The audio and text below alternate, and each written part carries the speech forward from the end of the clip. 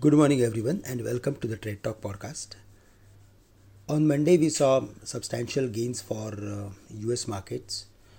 For the second consecutive day, the market closed in the positive territory, and in that specifically, we saw gains for Nasdaq. Asian markets, most of the Asian markets are closed, but Nikkei is trading almost again 400 points higher as compared to its previous close. And since last 10-15 days, if we see the trend of Nikkei, then it gained nearly 10%, which is clearly indicating us that Asian markets are going to do well in the near term. Also, we need to focus on other macro factors like Indian currency, which was around 81.30, 81.40. It opened at 80.85 on Monday, which was the highest level of last almost 1 month.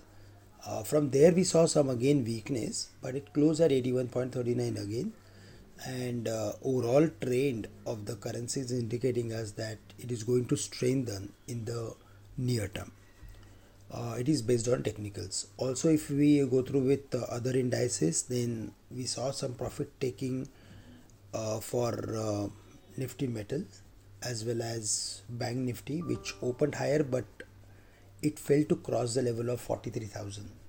So broadly for our markets, Monday was completely range bound. It opened higher but still it failed to gain further.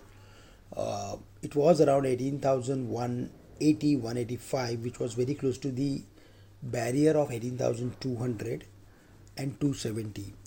So for the day again 18,200 going to act as major resistance. Above that we can expect 18,270, and on the dismissal of 18,300 we can expect upward activity in the market. Otherwise we are going to see the range bound activity, and for the day specifically 18,100 is going to act as support. Below that we can expect weakness up to 18,050 or 18,000 levels. For the Bank Nifty, 43,000 is the important level. Above that we can expect activity, upward activity. And apart from these two indices, we saw specific buying interest in Nifty IT index. Most of them have delivered their numbers, which are slightly missed to the expectations, and most of them have guided better than the expectations.